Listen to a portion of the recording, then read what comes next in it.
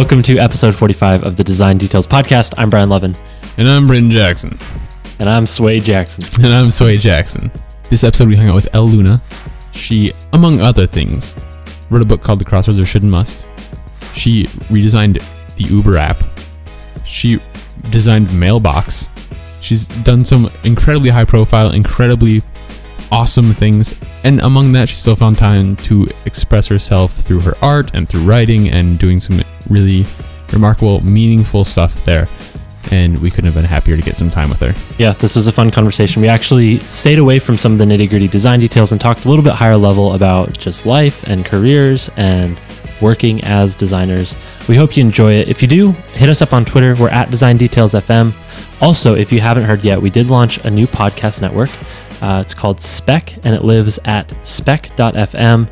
You can follow the Spec. Follow us on Twitter at Stick to the spec.fm. Spec. We hope you check it out. We've teamed up with another amazing podcast called Developer Tea. If you are any kind of developer, we highly recommend it.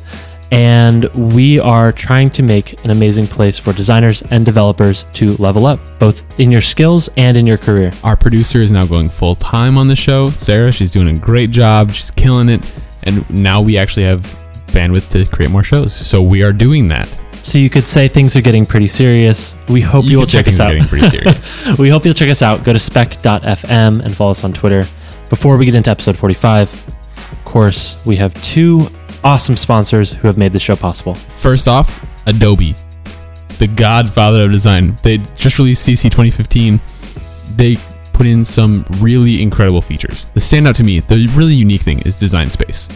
It feels like a totally different thing, and it's completely unlike what Adobe would usually do.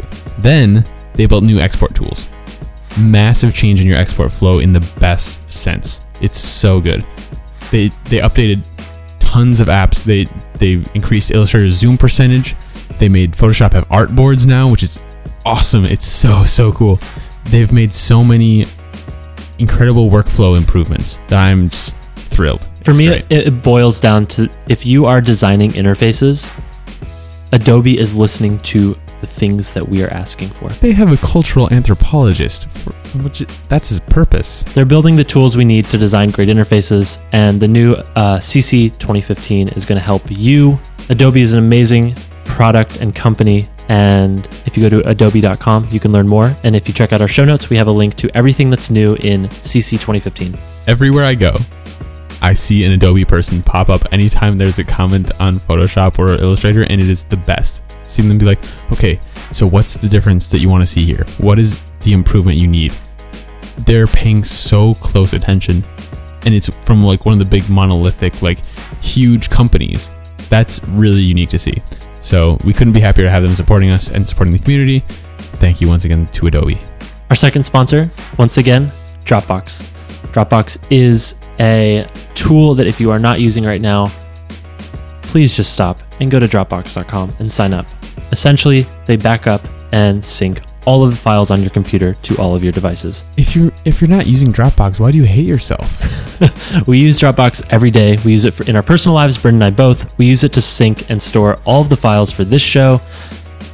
Basically, if one of your devices gets destroyed, you don't lose your files. As a designer, that is invaluable. It's an amazing tool to keep things synced between your home and your work computer. And Dropbox is working really hard to make design collaboration better. So they've recently launched a feature called Comments, which lets you comment inline right next to your files. So you have a mock-up. Anyone in your organization can comment on it right in line. No more massive email threads or back and forths. They're listening to designers, building tools to help them and help us, and they're supporting shows like this to really help the design community keep growing. They have a truly incredible web interface too. We just learned this week that Brian actually doesn't have it installed on his computer. He only uses the web interface. And that is, if that isn't a testament to a web app, I don't know what it is. I love the web interface. You'd rather use the web app, but then have it be natively syncing in the background. So huge thanks to Dropbox. If you aren't using them, go to dropbox.com and sign up. It's free to start, and for just a few bucks a month, you can get more storage than your computer can hold, we promise. It's an amazing service, and we are so glad to have them as a sponsor. Thanks so much to Dropbox. And with that, let's get into episode 45 with Elle Luna. What are you working on right now? What am I working on right now? Right now I'm working on getting unstuck. Unstuck. Is that a good place to start? I've just finished a 36 city book tour, and I took a little bit of a break, which resulted in me feeling very unproductive. Okay. It was very difficult to take a break. And now I'm looking at a blank slate of time, and I'm trying to figure out what's next. And there's something about being lost and being a little bit aimless that I'm trying to sit with. And that ambiguity of not knowing. I'm trying to be patient. It's definitely a challenge. I want to have things resolved. I want to have them synthesized. I would like a plan, a strategy, and I would like to begin executing it. Yeah. But there's something about the work that's ahead that requires a bit more patience. Are you feeling pulled in any direction, or is it totally empty right now and you're waiting for something to come to you? I know the topic that I want to work on. Okay. But I'm terrified, and I don't exactly know how to enter into it.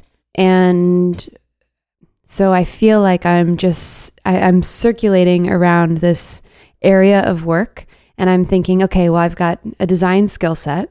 I've got an entrepreneurial mind that could build a company or an app or a team if it needed that. I could write. I could paint it. I could give a talk about it or write a Medium post. So just yesterday, I made a list of all the different entry points, and I'm not exactly sure which one I'll take. So I'm just sort of sitting with it. I'm actually taking the month of August offline. I try to do a tech fast once a year, and this year is Tech Fast. I've never heard of that before. That's amazing. Oh, That's really? cool. Yeah. Have you guys ever done it? I've done a week tech fast. What did you find? But it technically wasn't because I had like a camera. And does that count? Whoa, like were you checking email? No. Cool, that counts. Okay. Was that when you went fishing? Yeah. Did a week with no internet. How did it go? It's awesome. It's great. Except I hated it. I hated every minute of it. Bryn just missed me really bad. But you just like sit a lot and talk to people, and at least I did. That sounds like just the worst. I mean, we fished and drank beer and stuff, but I mean, okay, it's so fine if you have beer. it was fun, yeah. So the topic though that you want to explore is that fear, what you were saying earlier. Is that the topic? It's fear in that it's so important to me that if I were to make a misstep or really botch it, it would be very sad. That's not something people usually say is important to them. Fear. Fear. Well, fear is, it's this sort of idea that maybe what you're going to step into asks all of you. Okay. And the commitment is enormous, and it comes from deep necessity. And to operate in that space, you're really kind of battling with yourself. So I'm trying to figure out in my moment of patience, am I being patient or am I being scared? Am I being lazy? Okay. Am I just like staring at this I feel like what I just imagined was just this whole ocean, this huge ocean. And I feel like I'm looking at this body of work that really could take the rest of my life. So I don't really quite know where to start. So I'm just sort of panicking. I can see that. So speaking of beginning, you just ended the 100-day project with The Great Discontent yesterday. Yesterday. How was that? Wow. Did you guys participate? Did you see the No. projects? Wow. It was amazing. So Michael Beirut led this project at Yale for many years. I think he still does it. And I really wanted to do the project, but I wasn't a Yale student. And so I thought, why don't we just do it on our own? And it's basically where you repeat a design action every day for 100 days. So like this year, Michael is drawing his left hand every day for 100 days.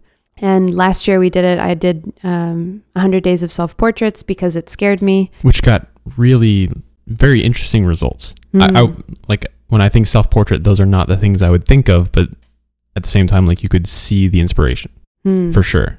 Yeah, that was a scary thing because the self-portrait was like the last thing that I wanted to work on. And so that means it needs to be the next thing that you work on, right? Are you noticing a theme yet? Like whenever somebody says, oh, I could never do that, well, then you know that's like the next thing that you got to need do to it. Yeah. So this year, 100 days of painting my dreams, which was crazy. Dreams are awesome. Do you guys dream in color? I don't have these kind of vivid dreams that you are apparently having. If I remember them in the morning, it is for 5 seconds. I dream in color. Do you? I do. From the looks of it, it's a lot of color. Like, it's very vivid. I have to, it has to be a very vivid dream for me to remember it. Like something intense, I guess. Whether it's scary or intense in a good way, I guess. I don't know. If you capture your dream within 5 minutes of waking up, or that's the window that you have to enter that space, is 5 minutes. And I use the recorder on my iPhone, and I just start talking when I'm still kind of, on the pillow. And groggy. Yeah, groggy. Because then you can slip back into it. Interesting. And your dreams become aware that you're dreaming of them, and then you have the opportunity to lucid dream. Yes. That was my next question is, have you ever done the lucid dreaming thing? I have not. I've had a moment where I realized I was dreaming, but the moment I did it, it was like the glass shattered. It broke and I woke the spell. up. Yeah. I've had one lucid dream in my life. Whoa. Was it a good one? No, it was bad. But it was really cool. My dog was getting attacked by an animal, by a fox. This is great podcast content. This is really interesting. Well, people talk in our industry a lot about dreams. This is not what they usually talk about. Different, literal dreams, yeah. But anyways, I was lucid dreaming. I'm like, holy shit, this is just a dream. I can end this right now. So I just opened my eyes. It was a weird experience. Anyways. Dreams are powerful. Yeah. You know the song Yesterday by Paul McCartney? Yes. I've never heard tune in a dream. Yeah. If by dream you mean acid trip. No, I'm just kidding. Frankenstein came in a dream. Interesting. All these different things came in a dream. So that ended yesterday. Just amazing. The internet is so cool. Internet plus Instagram allowed us to reach people in over 65 countries. I saw they did meetups for it too. We're doing that in August. Oh, okay. So for anybody that was a part of it, we're doing meetups all around the world for the month of August. And we have hosts volunteering to organize events in different cities. People can get involved. It's just turned into this huge thing. It's amazing. People are making all kinds of art. And really, when I stop and think about it, it's people every day claiming a little bit of their time. The one resource that we can't renew, our time. And they're saying for 10 minutes, an hour, I'm going to get off Facebook or get off of whatever whatever I'm doing, maybe TV, and I'm going to play piano, or I'm going to sing, or I'm going to try my hand at watercolor, or I'm going to try to become a better drawer. And when you begin to add up those minutes and multiply it by people, oh my gosh. You killed some people. You used up their entire lives. It's amazing how those minutes add up. Mm-hmm. And then you begin to think that these people are collectively using their time differently. We're creating behavior change, which we all know designing for behavior change is incredibly difficult. And people are creating everyday incremental change in their lives. From a design perspective, oh my gosh, what's happening at a global level is incredibly exciting. Seeing people connect more to their passions, find a practice where it's not about fetishizing finished products, but really just celebrating the process. That's been an amazing gift to watch. So one of the things I noticed when you were speaking, at first you used the term a design task every day for 100 days, and then you switched to art and then back to design. You consider yourself both a designer and an artist. It says in a few bios, I believe. Where do you draw the distinction? So I don't know. Here's where I am today. I reserve the right to get smarter in the future. So that's a good way to put it. My role as a designer has always been about solving a need. And for things that I don't know anything about, like when I worked at IDEO, we had to go and meet with users and get to know the problem intimately so that we would have empathy for designing the solution. And it was very much about creating something that solved in a very easy way the needs that were within the target group. From that perspective, it seemed very much like it came from the outside. The necessity came kind of from beyond, from a group of selected folks beyond. Art, on the other hand, comes from this, this enigmatic little place inside of you where you grab a color because you have to, or you are moving across the canvas in a way because your intuition is calling you to do that. So for me, art and design, the motivation, the necessity seems to come from different origin points. However, just a week ago, I was driving back across the country to San Francisco and... Oh, you drove back here from Dallas? Yeah. I assume Dallas? Yeah, Dallas. And was in the middle of the desert in the middle of Arizona, and I suddenly realized that they're all the same thing. I mean, designing for a need in art listen, I just swapped them. Yeah. Working for a necessity in design is the same as working for a necessity in art. And with art, it also serves a need with the reason that it needs to be created and to be experienced. And it has users as well. It exists because people can see it or interact with it or walk through it. So now I don't know. I think they're all wonderfully combined. So I call myself a designer, an artist. I don't know. Yeah, I do those things. Because I think back to like, I guess I know you worked on Mailbox. Maybe I don't exactly know the pieces of it that you worked on, but I see Mailbox, especially when it first came out, as being pretty much exclusively utility, right? How can we help people do these things as fast as possible? Like maybe I don't see the art in it, or do you feel like there was art in that? Or if you could do it again, would you maybe try and bring some of that to it? That's interesting. Mailbox is a tool, Mm-hmm. and the goal of the tool is to help people fly through their email. But the way that it was brought to life felt very aligned with also approaching a canvas. The amount of time spent thinking about the identity, some of the softer side of the product, was hugely important. So one of the things that maybe you would never know looking at the product, but from a team perspective, is like our team was really, we loved baseball. We loved the San Francisco Giants. Like there was always a baseball game on. The engineers loved watching all the games. We also had a lot of folks from the South. So there was a lot of like country music getting played. There was definitely a very casual tone amongst all the people. It was very friendly. It was a very family-like vibe. And there was something about all of that that reminded me of cowboy culture. Not like cowboys like in the movies, but like I'm from Dallas, and like being in Texas and seeing old cowboys in like their work shirts. They just kind of rolled up their sleeves and got shit done. And they would haul hay, and like their trucks were not pretentious. They were friendly. They were, kind of dusty. And there was something about like that raw authenticity of a cowboy that I thought, wow, that feels very like in line in an aspirational way of like what this tool is. And also some of the vibes of our team. And this idea that the tool, Mailbox, could work in that sort of humble way, like these, kind of ranch hands that I grew up watching as a young girl. And so internally, I began putting up pictures of like these types of cowboys, kind of unsung hero cowboys, like all over the walls. And then the name Mailbox, we had a lot of other names, but there was something about just the straightforward nature, like it's Mailbox, like it is what it is. And that's the name. It wasn't going to be anything clever. We weren't going to like mash a bunch of vowels together. It was going to be like a dictionary word. A bunch of vowels? No vowels. No vowels. There we go. And then when we did our product video, which was really what got the marketing wave up and going for the product, the main character in that video is wearing jeans and like a striped t-shirt. She's got a braid, kind of like Girl Next Door sort of feel. All the emails, if you look closely at that video, they were all curated very specifically for this kind of cowboy sort of thing. And she's out in a field. She's in the middle of nature. And the song is very folksy, The Littlest Bird. It's these three amazing chicks on guitars.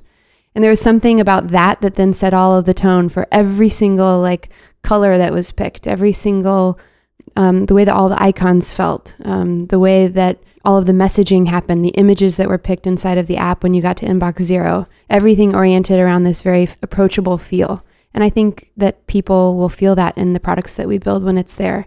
And that's, it's like the same reason I bought a Macintosh when I was a young girl. Like I remember, walking in the house with my box and my brother looking at me and, giving me the evil eye. Like I had, abandoned the family with my purchase.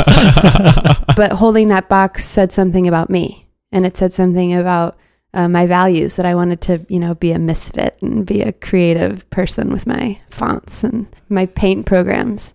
So, I think when we think about brands, even for early products, like we were only 10, 11 people at Mailbox, you have like the functional part of your product at the bottom, like what does it functionally do? And then you have the values of your product, which is our product stands for fill in the blank. And then in the most ephemeral level, you have the identity of your product. And the identity is something that somebody puts on like a t-shirt when they have their app open on your phone and someone sees it at a dinner party. Like, oh, wow, you're using Ship. That must say something about you. Oh, wow, you're a Lyft user versus an Uber user. That says something about you. That's when we get into some of the identity aspects of a product that can happen even as early as launch. Not to get too tied up in the details, but I've always been curious about the use of Instagram photos when you hit inbox 0. How was that decision made, and how do those photos get picked and curated? Maybe that's probably the one piece that feels totally subjective about Mailbox. That feels like the identity piece to me. It's like, that's like, I get to know what the people that work at Mailbox are into. That's the only part of it, really. Everything else is, very white and simple and straightforward. But that piece, can you share about how that came to be? Well, we really wanted, at the end of when you got to inbox 0, we wanted to celebrate getting to inbox 0. We kept thinking about the Cracker Jack in the bottom of the box. When like the little present in the bottom of Cracker Jack boxes. And we wanted to have like a little nugget there that when you saw it was fun and delightful and told you to put down your phone and go play outside. And we were able to connect to Instagram photos that we thought were awesome. And then you get to celebrate people's accounts, and they get really excited when you link to them because then they get a bunch of followers. And Yes. there's actually a guidelines. I don't know if it's still being used now because I'm no longer at Mailbox, but I wrote it. For the first year, I did all of the photo picking, and then I wrote like a little description of like what makes it an appropriate inbox 0 photo and what doesn't. And it's a lot of pictures of summertime and beautiful nature scenes and just wonderful reminders of getting off our phones and going out there and enjoying life. I love it. That not is sticking awesome. around in the workplace after the work is done. Yeah. I love that. That is so cool. That's such a good touch. So like, I don't know, like, is that art or is that design? Like, to be able to sit and kind of dream about your product and how you want it to feel and tie it into some more abstract tonalities of At the very least, it's artful. things you enjoy. Yeah, it's I don't know, they all seem related to me. I mean, you're not actually, I wasn't painting or, creating artifacts in the same way, but I don't know, it comes from a similar place. So the other big product that you're known for would be Uber. Is that correct? I worked on a team that designed You were pretty involved. it was really early on. Yes. So I worked on the Uber app. It was early on and they needed some help. I really hated the app. I thought it was so awful. And I don't know. I feel like designers are in hot demand, especially if I can't code, but if you can like front end for anybody listening, get your design skills down, and like front end coding is amazing. And I just offered some help, and I got called in with a team, and we totally overhauled the entire app in about 3 weeks. And then they spent the rest of a couple of months after that building it out, the engineering team, which was amazing. And then it launched, and they're doing great. And like still the same UI is flexing its muscles hard for all of the different permutations in the different cities. We designed all of that into it. I mean, years ago. It's amazing. It's amazing. That's amazing. Yep. So Uber's doing some great stuff. I'm super excited about that. So I want to maybe tie that back into the fear side, because from what I know about your journey is you've taken some pretty massive steps from Uber, and then certainly when you left Mailbox. That was right before the Dropbox acquisition, correct? Mm-hmm. And then you went and lived in Thailand. Where did you live? I've been in San Francisco, but I spend a lot of time in Bali. Okay, Bali. You went and lived there for a while, right? Just like an Airbnb. Yeah. Now I get it. Okay, so this is how the Bulan project came about. Yes. Got it. Yes. I was trying to figure out what the connection was with Bali. Like, that's such a random choice of place. Yeah. Do you know what's really cool? Bulan means moon in Indonesian, and tonight is a new moon. Cool. It's the Bulaniest of nights. It's the the Bulaniest inverse we could get. Bulaniest of nights. Yes. Okay. Okay. Anyway, go on. So Yeah. we should probably talk about the Bulan project to some degree. Yeah, can we? Well, I want to get to that. You're on certainly. the 3rd edition. Mm-hmm. Are we? Or we can talk Is that about correct? it now, I guess. Thanks, Bren. I got you. Indonesia. Don't worry. Yes. I went there. It's hard to bring up Indonesia a few times in a. No, I know. Well, we'll circle back to that, because I feel like that came from each of these steps. And I imagine switching jobs is certainly like a big thing. Leaving companies is a big thing. Yeah. And can be quite... That's we get back to that unknown piece. Right. This unknown, scary... Like, I know I have to leave, but what am I going to do? Right. Like you've been through this process before, and it feels like now you're coming back to it again. Do you feel a sense of comfort in knowing that like every time you've done this before, it kind of worked out? Yes. Intellectually, I totally understand. Okay. Academically, I get this journey. And I've made a couple of revolutions around the wheel. But, you know, when you're sitting with it and you're sitting with the emotional side of it and the just sort of lizard brain of it, it can be really paralyzing. And there's like two doors. There's one door that's very small, and it's ego's door that says, I want to cling, I want to understand, I want answers, I want safety, I want security. I want to know that I'm taken care of. And sometimes that voice and that door can, when we go through it, actually lock behind us. And then we find ourselves in this very small room, like a cellar with no windows. And it's like, but I thought I was going to be safe if I came through this door. The other door doesn't even have walls. It's just kind of a door in the middle of nothingness. And if you can hang in that space, and you know, it doesn't even matter which side of the door you're on because you're not even connected to anything. If you can hang with that other side, the space is much larger and much more vast, but you also don't have any walls. So I think we need containers, and we have to build them, but it takes time. And sometimes jumping the gun to build a container too quickly can actually really limit the possible permutations that are possible. Like with Mailbox, I felt very much like the longer we could hang with that ambiguity and unknown, the greater the final product would be. And sometimes we need to just like move fast because shipping is scary always. But then there are other times when the work needs slowness and just needs time. And it's like a flower that just needs to blossom on its own schedule, and it needs to incubate. Yeah, I've actually declared 2015 the year of the snail. I'm moving very slowly, because the last couple of years have been in like all out sprint. So I'm trying to just be very diligent and move very slowly. So it's just, I don't like moving slowly. I'd like to have it all wrapped up. So when did you write the Medium post, the Crossroads post? So after I left Mailbox, I was painting full time. I was just in my studio making a giant mess. I felt very compelled, I think, after being so connected to glass screens and technology, to be much more physical with my work. And the act of painting is incredibly, like, kind of everything below the neck. There's not much space there for head. And I just needed to reconnect with that intuitive wisdom that's held in the body. So after painting for a long time, I was learning some things. And so I decided to put them together into a post on Medium because I thought it would help other folks. And I had been circulating around these ideas for a while and writing about them. And then finally, First Round Capital wanted to do a piece for the First Round Review. And so I got to meet this amazing editor. Her name's Camille Ricketts. And she would come over to the studio and we just hash through all these ideas together. And she really put me on the deadline of getting this thing wrapped up and out the door. And so it was really wonderful to work with her, to have a deadline. And I got it out the door, I think, April 8th of 2014. And after that, it just exploded. There were people everywhere reading this post. And the designer in me wanted to know what was about that, like, or what was that about? I kept thinking there must be some unmet need. The post is essentially about this crossroads between two roads in life, should and must, and how we might get more connected to must and why we so often choose should, and having empathy for both sides of that crossroads, and the fact that we get to choose how we want to live our lives. Like, that's amazing. The power is right in your hands for how you want to choose it. And I felt like I was learning more about the shoulds of my own life. And the more I learned about them, the more liberated I was from them. And the more I stepped into must, I actually realized there was a lot of fear about what if I fail, or what if it's no good, or what if everybody laughs at me. And so I felt like sharing all of that. And there were people all around the world. I think within 2 weeks, it was tweeted to over 5 million people and read by over 250,000 readers.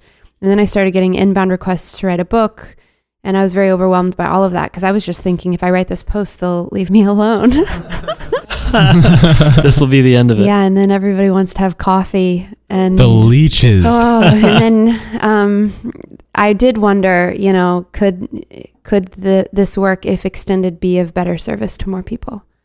And so I took a month off and I went to Bali, a very sacred, magical place for me.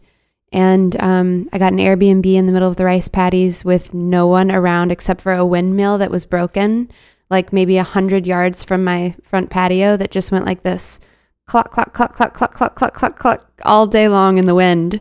And so I had to figure out how to get over that windmill and write. And by like week 2 or 3, I thought I had enough for a book. So I entertained publishing chats, and then that happened. And then the book came out on April 8th of 2015, exactly 1 year to the day of the post. And since then, you've done 36 stops on the book tour. Yeah. That is unbelievable. That's only like 3 months, right? It's, for being the year of the snail, it started off with that sounds pretty fast. Being everywhere. the year That's of the a fast airplane. snail. Yes. Yeah. But I mean, that was such a gift. I mean, I got to go to public libraries and talk with people who I'd otherwise never meet. I got to be in little bookshops, in mom and pop stores in Miami, and meet with students in Salt Lake City and do workshops in New York. And you just meet this slice of the humanity pie. And if you can get underneath like just a couple layers, you begin to see that we all share so much common humanity. Yeah, I feel like it's very rare for people to get that experience of meeting so many people from so many different walks of life, especially getting outside of the design world and the San Francisco world. San Francisco is a very tight... Yeah. It is a slice of the humanity pie.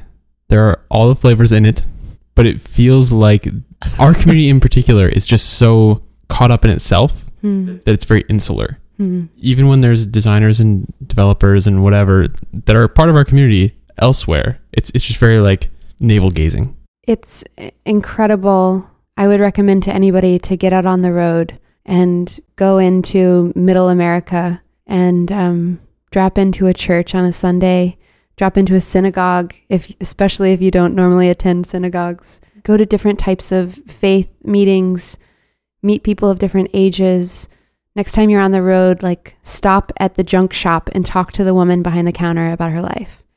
There are just so many amazing people out there, and we have the capacity as makers to make anything that we want with our hands, with our minds, and that is such a gift. This world of design is so powerful in ways that I don't even know that we fully understand as a community. And the ability that we have to design the world as we see fit is in our hands if we want it.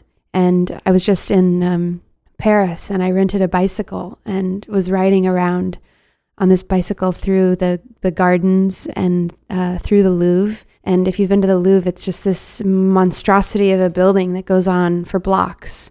And on a bicycle, you're kind of going in and out of these little tunnels and then opening up onto these huge arcades. And you're inside almost like a shoebox. And I just began laughing out loud. I'm surrounded by this enormous world that somebody just invented. And they were no different from you or from me. And they just had this idea and they wanted it to exist, and so it did. And as designers, as makers, as artists, we can build worlds. We just have to decide what kind of a world we want to build. And I would also encourage folks to double check that world also benefits the larger picture of the universe so that it will be in our favor. Sometimes when we go against the universe, it can take things for different directions. When you say that, it brings to mind maybe the state of marginal improvements that we see right now, which I think marginally improving different products and things is great. Are you talking about iteration? Yeah, but not on the same product. Like across many products, we're improving ideas like little by little. Like I guess that's the natural order of the world, but I wonder how you see it now that you're like designers can actually shape the entire world, but here we are figuring out how to get more people to click on the discover stories in Snapchat. I don't know. Maybe that's a bad example. How do you balance those two, like metrics driven versus like incredibly emotional experience you had at the Louvre? I would say both are needed. And it's about cadence and rhythm and finding the right time for the right action. Actually, so my wife and I were just at the Louvre. Really?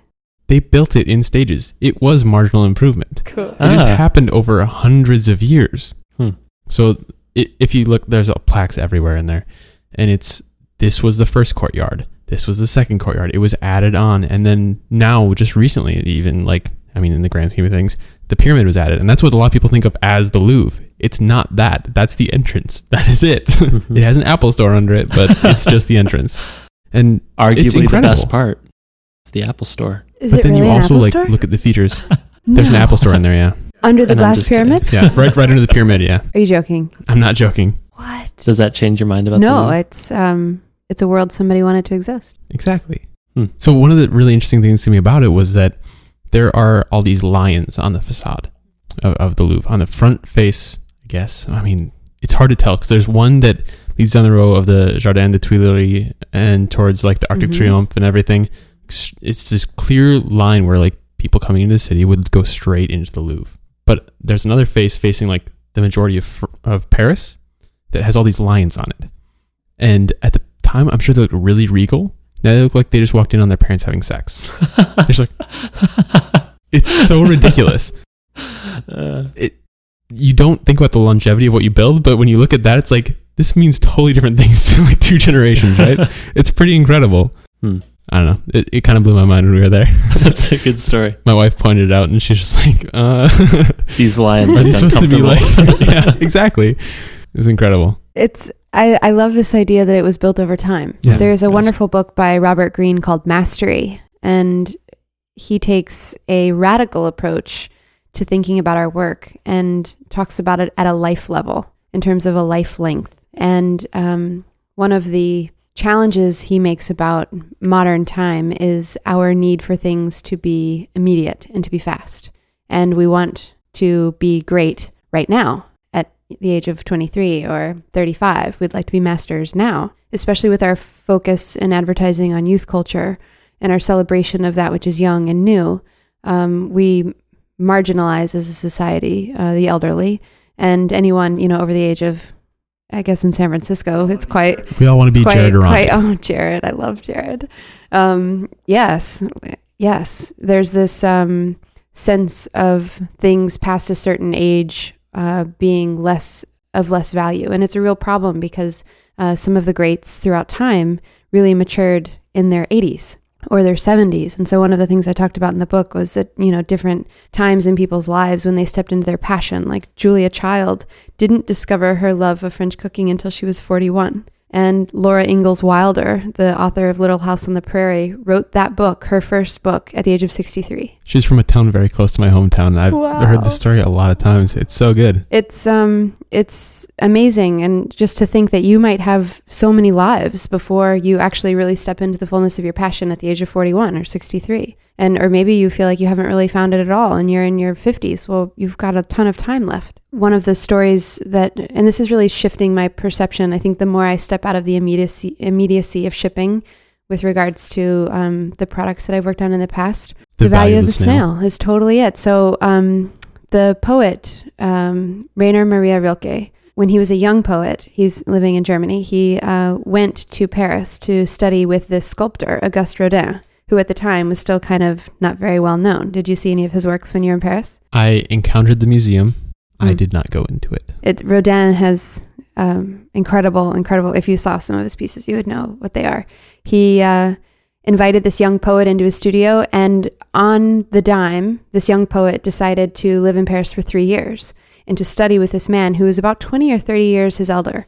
But he felt like he had figured it out, his process, his practice, and what his work was about in his life. And so for 3 years, Rilke and Rodin had all these amazing discussions. Rilke began writing about Rodin and his kind of thoughts about the world and art and what it all meant. And Rodin then created the most incredible honor for this young poet by making him the sole critic and thinker about his work.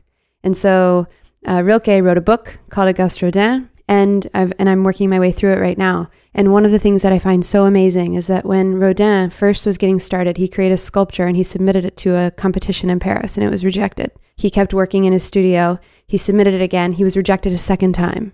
And after that, he decided that he needed to go into his studio and figure out from an incremental, iterative standpoint, his work, what was going on, and what the necessity was for him as a maker for 13 years. Rodin worked in total solitude for 13 years. That was his unit of time, was 13 years. And the next piece that he exhibited at the end of that 13-year period became one of his masterpieces. And after that point, every single piece after that drew upon the lessons and insights that he had found within himself during that 13-year period. So what does that mean for us as makers? Well, what would it do to your practice if you thought about a 10-year chunk of your time? For the next 10 years, I'm going to focus on one thing. I'm not going to go and do other things. I'm going to commit myself to knowing this one thing. I was in Berlin recently and I met this amazing artist, a sculptor working there, and we were having a studio visit, and she said to me, if you know one thing well, you know the entire world. And for me in my practice, I've been doing a lot of bouncing around from products and painting and writing, and that's the way my mind works to a degree, but also there's a bit of antsiness in that. What would it look like if I were to just sit down for 10 years and work on one thing? It's actually kind of exciting. It sounds really lovely to sit down and say, I'm going to stare at this piece of marble until I know how to chisel into it. That's what Rodin did. He sat and looked at one piece of marble for unbelievable amounts of time, and every night for hours when he'd get home from his job, he would just stare at the marble until the marble had revealed to him what was inside of it. And then he was like, okay, now I see. And then it wasn't about creating the sculpture, it was about revealing what was already there. Whoa. So as I think about work and time, imagine like what your work is going to be in your 20s versus your 30s versus your 60s, your 80s. Having that kind of viewpoint on what we're doing, I mean, we can build worlds. And so I guess it's incremental. The real delicious thing is just the time and the patience. And I would also toss in the solitude, which we're lacking because we're all very busy. What you're doing with the Boulan project seems like it takes a lot of time. I saw the first one, the scarf. This is the one that I think most people know about, or most of our audience would know about. What have you been doing there since? Because we're on now the 3rd edition. So Boulan project, I guess somewhere along the way I fell in love with the moon. I think the moon is this incredibly enigmatic thing in my life. And so I decided I wanted to make more of a livable piece of art about it. And so I replicated the moon phases for that year on this textile. I worked with these women in Bali who hand paint every single piece with wax, and then it's all indigo dyed. It's incredible. And I guess it was iterative, me experimenting. It kind of came out of nowhere, and I saw what they could do, and it came out of play, really. I was there for about 6 weeks, and they began, just for fun, turning some of my paintings that I was doing, because I was painting in an Airbnb. Somebody came by and said, "Can I have some of your paintings?" And he disappeared, and he came back right as I was leaving on a flight and handed me these exquisite textiles where they had turned my paintings into textiles. It was incredible. So I knew I had to go back to Bali. That was the hook. I had to go back and see if there was something there. And I made about 100 of these textiles, and then I got to work with Josh and Jared. Josh Sortino and Jared Arandu. Yes, who are wizards on making the most gorgeous site for these textiles. And then the photographer, Michael O'Neill, got to work with basically a bunch of my heroes and bring these things to life. And the digital experience was just as much of an endeavor as the physical product. And then all the packaging, I don't know, it was just fun. I got to spend like all the money I wanted on packaging. As a designer, I kept thinking like, I would like to hand stitch, these like unique designs into every single package. And it was like, okay, that's what we're going to spend money on because I control the budget. So that's cool. It's just a labor of love. And the first one was the moons. The second one was these triangles. And the third one was based on the I Ching, which is the Book of Changes. They're all kind of mystical and poetic, and we make really cool websites that I hope people go to and they feel more like they're in an art project than maybe your typical user flow for a checkout process. There's a gate to get in right now, and it's the most unique gate I've ever seen. It's I don't want to spoil it. We'll let people go check it out, but yes, it's so unique and personal. And I might say that you should probably check it out soon, because it might not be there forever. Link in the show notes. Gotta plug the show notes. So one question I have, I feel like it's maybe more of a sensitive subject, but people come to me with this issue a lot, is they have something they want to be doing, but one of their biggest constraints is money. And I think about spending, a month in Bali, and certainly I don't know your situation, all this, but like I think of spending a month in Bali and then going from like a very secure job where you're making money, you have a paycheck, to sort of this broader unknown. Do you have any advice for maybe dealing with that particular fear of, I don't have money to survive if I leave my current thing? Like, what do I do? So in the show notes, there's going to be a link to a TED Talk by Stefan Sagmeister. And in it, he talks about 3 different modes of work. I watched this TED Talk and it totally blew me away. He talks about jobs, careers, and callings and how they're different. A job, he says, is something that we do from 9 to 5 for pay. A career is like a system of advancements over time. And then a calling is something that we do for intrinsic motivation, something regardless of pay. And in this TED Talk, he asks you to identify which ones you have in your life. And this really blew me away. I watched this when I was at Mailbox. And with all of your projects and your work, both paid and unpaid, how would things map across those 3 categories of job, career, and calling? And once you do that exercise, it puts things in perspective about why you're doing what and where your motivations are for the different types of work that you have. And once you have that list outlined, you can then begin to get very creative with those components. So, for example, and this is something I talked about in the book, because a lot of people say, like, what if doing what I love doesn't pay the bills? And I came across people throughout time who have answered this in different ways. One of them is T.S. Eliot. So T.S. Eliot, we know him because he's an author. And I would say it was his calling because he was really good at it. It came from a place of necessity, must. But one thing I didn't know about T.S. Eliot is that he also had an amazing career as a financial guy in London. He had an incredible, very, very successful world of finance under his belt, which I imagine created the space for him to pursue his calling. Kurt Vonnegut, another author, I would also say writing was his calling. He had a job. He sold cars. He was a car salesman. Keith Haring, he bussed tables. Even Philip Glass, like he was debuting his music he's a composer. He was debuting his music at the Met in that same year. He's like walking the red carpet in a tuxedo. Well, I don't know if it was a tuxedo, but I imagine he was in a tuxedo. He's like walking the red carpet at the Met in New York. And that same year, he also renewed his taxi license just in case. He was a plumber. He fixed people's dishwasher. There was this one great story where the editor of Time magazine, Robert Hughes, looked down to find his plumber fixing his dishwasher as Philip Glass, and he just flipped out. And he said, "What are you doing here? You're Philip Glass." And he said, "Well, I'm fixing your dishwasher." And he said, "But you're an artist." And he said, "Well, I am an artist, but I'm also sometimes a plumber. So you need to go away and let me finish my job." So just because you want to pursue your calling doesn't mean that you need to quit your job. Actually, it probably means you might want to keep it. Because sometimes our callings have nothing to do with money, or we don't want them to. Like if I felt like I had to paint a painting just to cover my rent, I would be in a really bad place creatively. Maybe you want money to be very far away from that which is precious to you and kind of the poetry of your life. Or maybe you can find a way to do what you love and get paid to do it, and that's really wonderful. I think there's no one right answer, and just because we do something for money doesn't make that work dirty. We have to have money. It's like a tool in our toolkit. We just have to know its place. That's the trick. And it doesn't matter how you combine a job, a career, or a calling. You can get creative with those components. And I think kind of taking the pressure off and saying, like, it's cool to have a job. I take work that are very much jobs. I think the empowering part is knowing that it's a job. And then for your calling piece, protecting it, like putting up big, giant, thick walls around it and protecting it and keeping it sacred. And it's almost, a friend of mine has a sourdough starter. You know, have you ever seen these things? Yes. It's like to make bread. I tried so hard to make one from scratch. It's impossible. Catching wild yeast is It is, so and then difficult. you have to keep it alive. You've got to feed it every day. Like it's like a pet. Yeah. Anyway, What?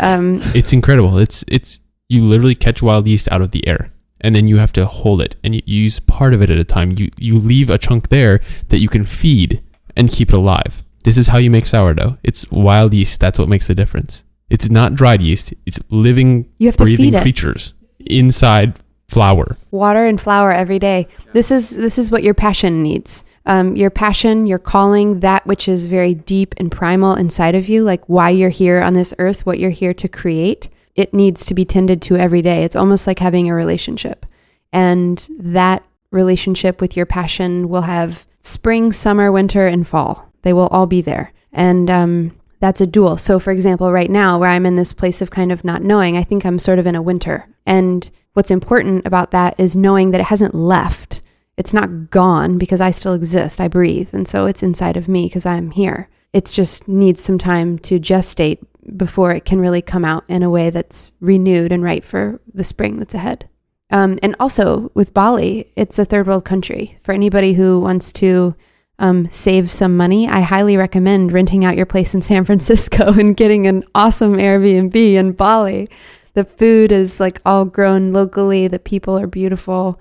The community is incredibly spiritual, and it's a really sacred place. And it's just this little dot of an island in the middle of a vast ocean. It's a very special spot. So yeah, I would recommend looking at all the 4-hour work week stuff. Tim's work has been very inspiring to me. How to get away from my income being tied to time, and trying to get away from that equation is everything. Looking at different ways that you can monetize your value. You can get really creative. One of the topics of discussion we've had a couple times on the show is people identifying with their job. So for example, like if we're at a bar and I introduce Bryn, I would say, I might say, hi, this is my friend Bryn. He's a designer at Sidewire. And all of a sudden I've created this context of like, that's who Bryn is. Dustin Sinos wrote a really great piece about this. Yes, so we'll put in the show notes. This is based on Dustin's thoughts.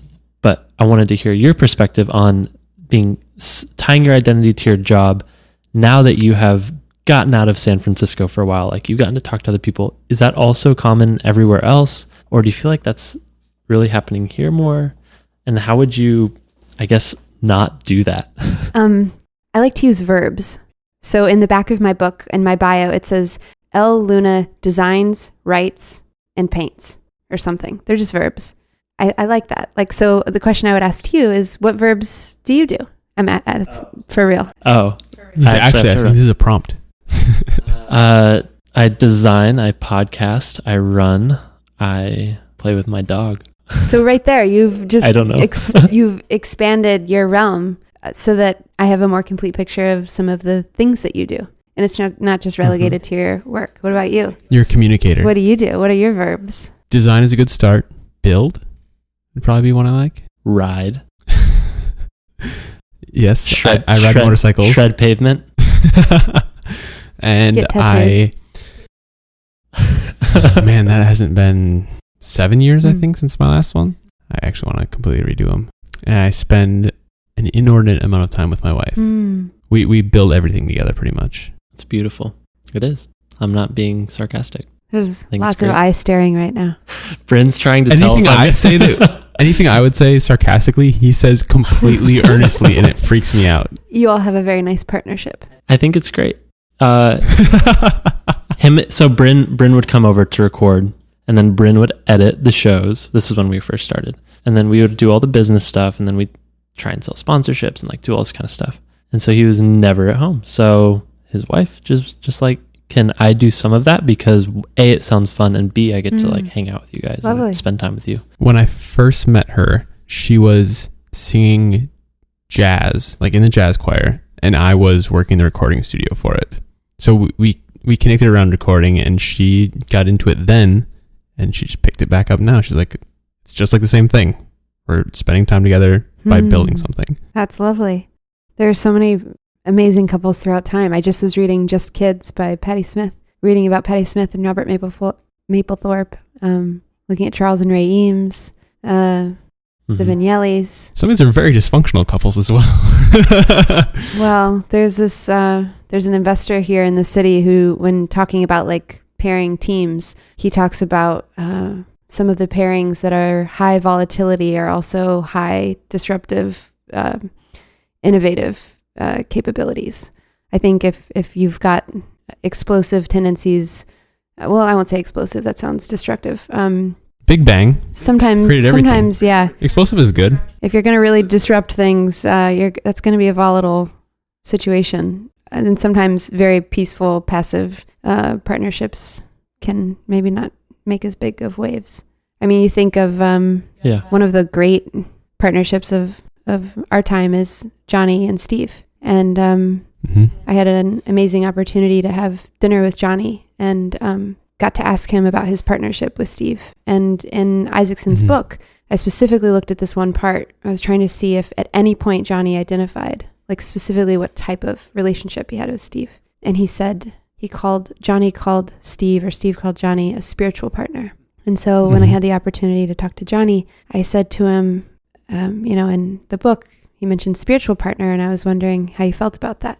And he just had a very big smile of deep knowing. There is something about a partnership that goes so much further beyond, where you can see not only all the actual work that you're doing and the things that you're building, but the type of world that you want to exist, or that someone else is imagining building during their lifetime. And I think Johnny and Steve both also held this very tender idea of what kind of people they wanted to be and what kinds of things that they wanted to create in the world. And it's like, if you have somebody who can hold that hope for you, whether it's a spouse or a partner or a work partner or a friend, it enables you to step into that role. And spiritual partner is something very interesting. I think you can have a life journey partner. You can have a spiritual partner. You can have a work partner. You can have all these different, very beautiful, nourishing relationships that serve very different purposes in your life. And sometimes it might be all the same person. Like some friends of mine, some of my best friends, they're married and they're also co-founders. So they've got all of that bundled up into one, but they have different relationships. Like you'll see them in co-founder mode, and then you'll see them in husband and wife mode. It's amazing. It's like flipping a switch. Do you have that same thing? Do you have wife mode for Sarah and then editing coworker mode? This is weird that it got into like couples analysis. Well, I think more broadly, it's just about thinking about our lives. Like, well, this started from identifying with our jobs, right? Right. But all my jobs go home, basically.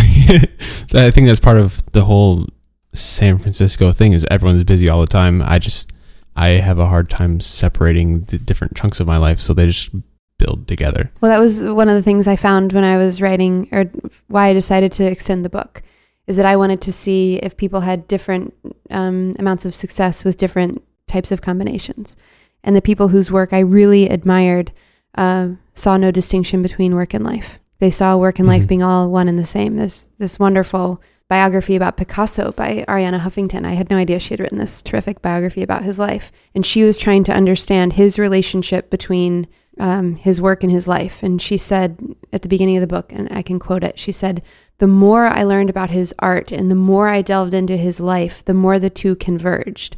It's not what an artist does that counts, but who he is," Picasso said. But Picasso's work was so thoroughly autobiographical that what he did was what he was. And she says that's what made him great. What he did was what he was. What he did, he lived it.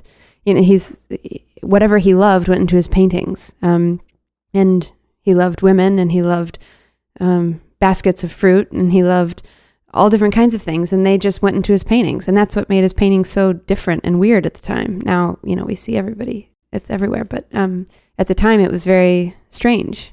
He was merging those two worlds in ways that weren't really being done. And I found that very, very inspiring. So on the note of Picasso and iteration.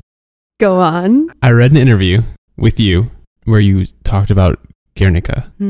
Talked about what? It's a Picasso painting. I actually had to make sure that I was connecting the right painting. And I was at a museum. I can't remember where it was, but I saw Guernica in person. I don't know why. I can't remember. In Madrid, at the Prado. It was not there. It must have been touring. I can't place where it was.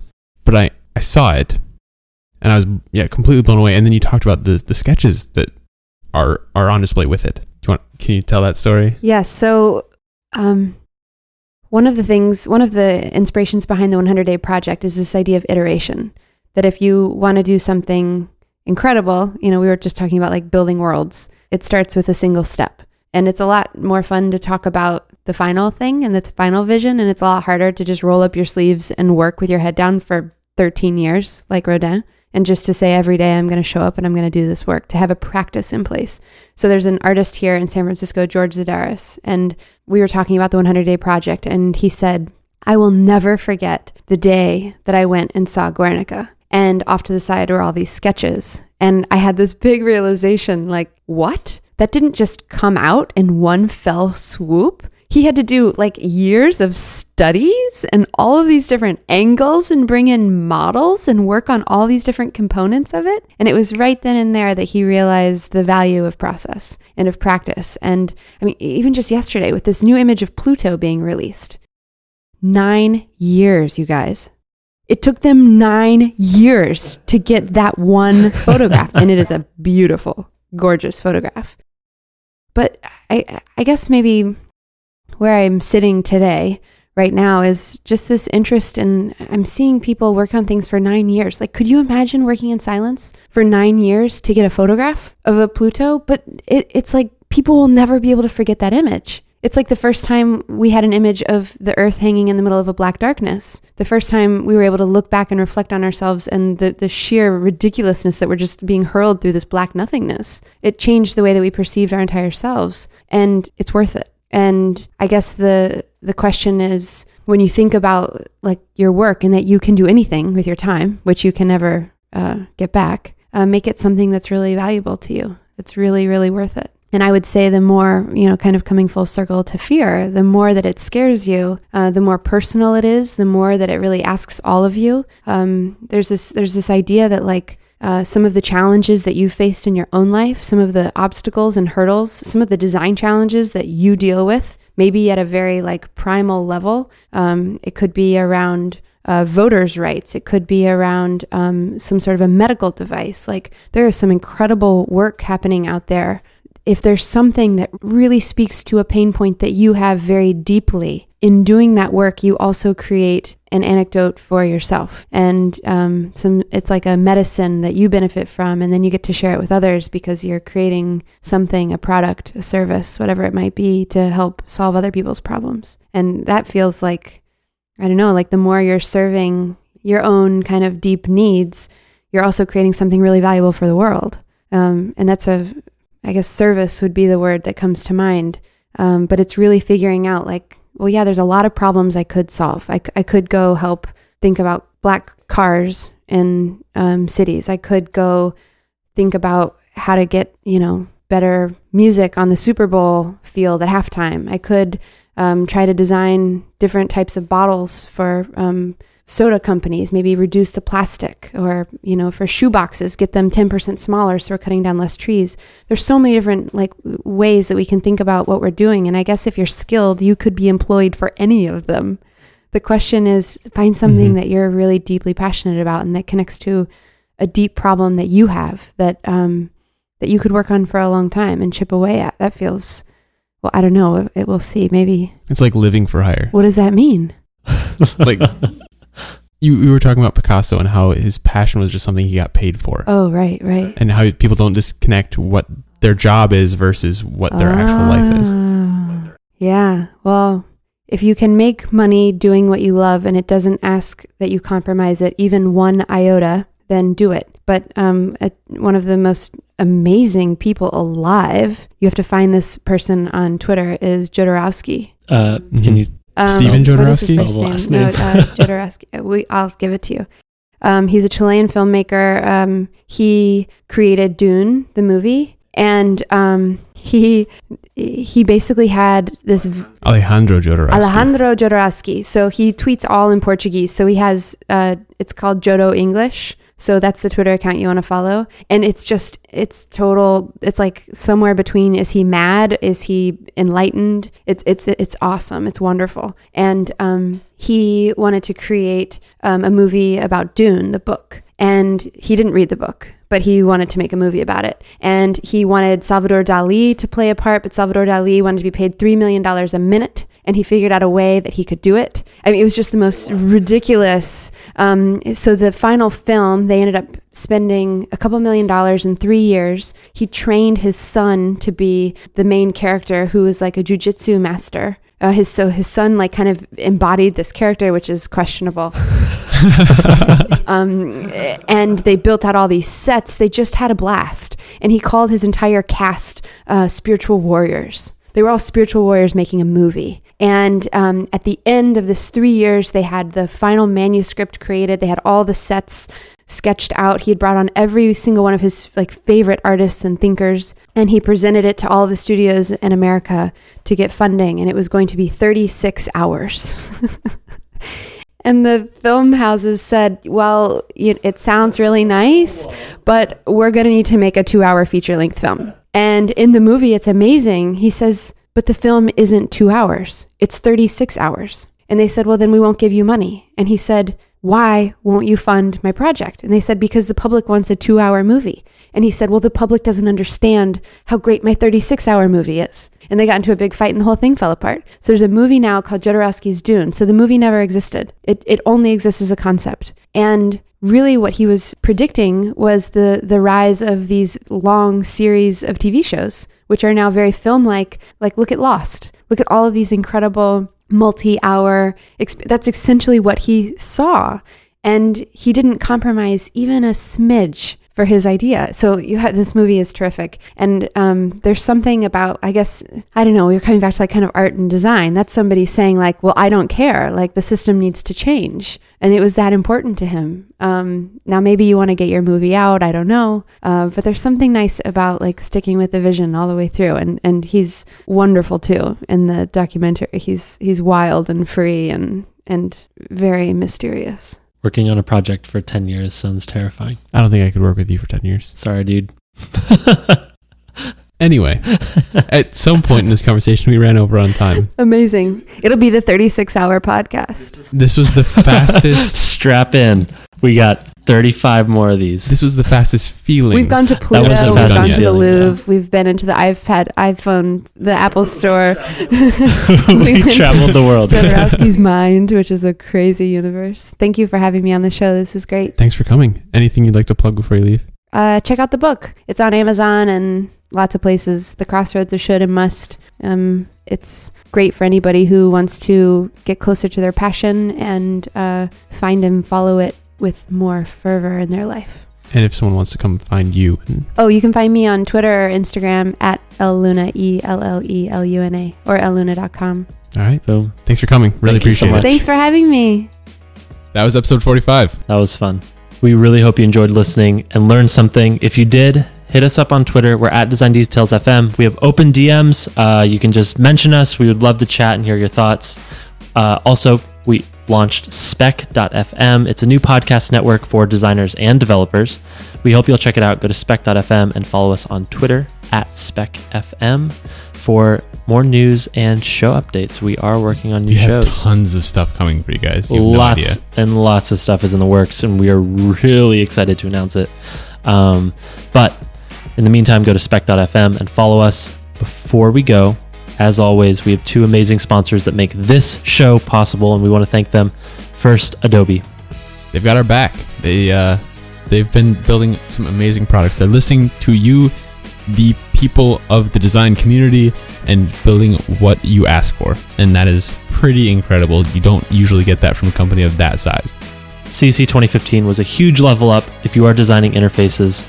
We highly recommend it. They have amazing new tools to make your life as a designer incredibly easy, much faster, and help you actually design great interfaces for your product. It's like having superpowers. I mean, it's kind of the de facto standard of That should be their new tagline. software. Adobe. It's like you have superpowers. I mean, Adobe means Mud Hut, so Well, I like it. build a Mud Hut with superpowers. But they do give you superpowers. If you go to adobe.com, you can learn more. And we also have a link to everything that's new in CC 2015 in the show notes. So go to spec.fm and the show notes live there. Also, huge thank you to Dropbox. They are our second sponsor for this show, and they are a tool that we use and love every They're single not day. even a tool anymore. They're just part of our lives. They're just built in, Yep, built into our lives. like car payments. They They're keep just there, They keep our files safe, secure, synced. and they take care of you. They get you where you need to be, like a car payment. And for us, so important is that they're supporting the design community. They're making shows like this possible. If you aren't using Dropbox, go to dropbox.com, check out the service, sign up. It's free. We use them every day. We love them, and the show would not be possible without them. So huge thank you to Dropbox. And we'll see you on Monday with Josh Sortino.